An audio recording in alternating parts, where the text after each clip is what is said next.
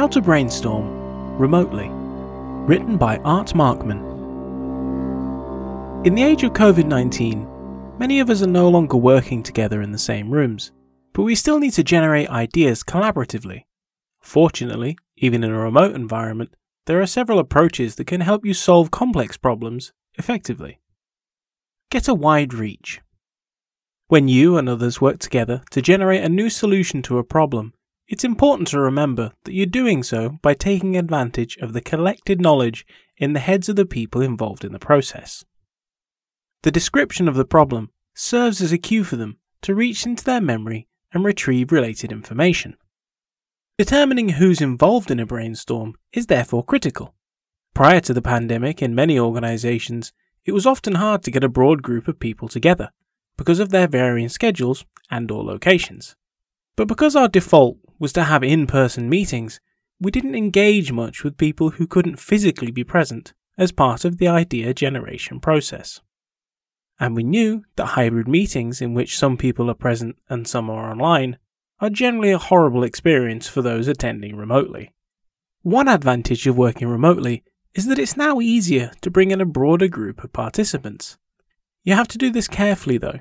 Don't start with a list of people you want involved in your brainstorming session. Instead, identify the roles and expertise you want, and then find people who fit that description. Ask your colleagues for recommendations of people you might not know who have the relevant experience. This will help you ensure that the group you bring together is more diverse, bringing a range of different backgrounds and perspectives to the problem-solving task. Take advantage of scheduling difficulties. When people are working remotely, it can be difficult to get everyone scheduled for meetings at the same time, particularly if people are spread across time zones.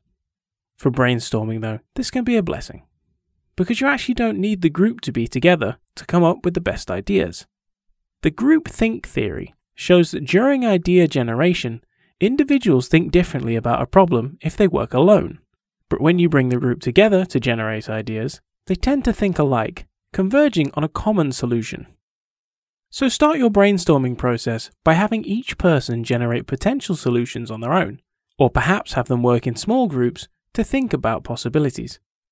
What you want to avoid is having the entire group start throwing out ideas at one another, which isn't ideal in a remote environment anyway. Make sure everyone has had a chance to engage and work on the problem first. One way to do that is to have small groups capture their ideas in a document. A second is to have group members send their initial thoughts to you and to compile them before anyone starts to discuss them. After the initial stage, collect the solutions that you've generated and send them around to the group to build on. Create a shared document with the preliminary ideas that everyone can edit, and invite people to further develop the initial proposals.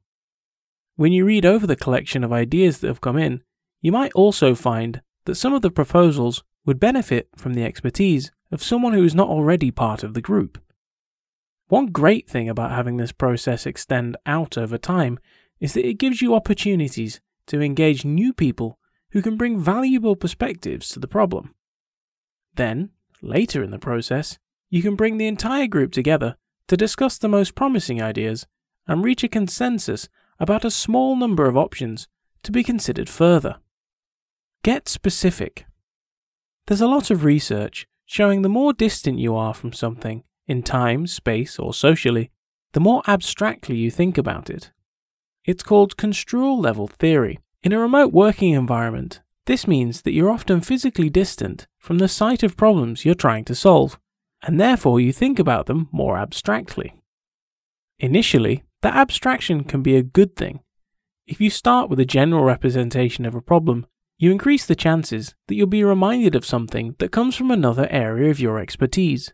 Abstraction, in other words, can help you find good analogies to provide insight.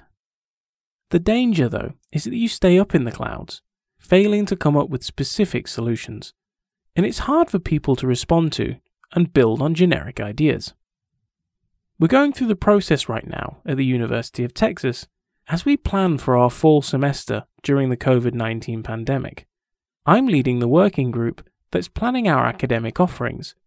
For the last several weeks, we've created a specific scenario, not only for the mix of classes that would meet in person and online, but also other factors such as the maximum occupancy of classrooms and the use of cloth masks by students, staff and faculty.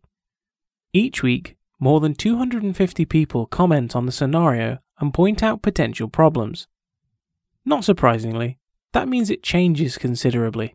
Because the scenario is specific, it leads people to think about issues that might not have come up if the discussion remained abstract.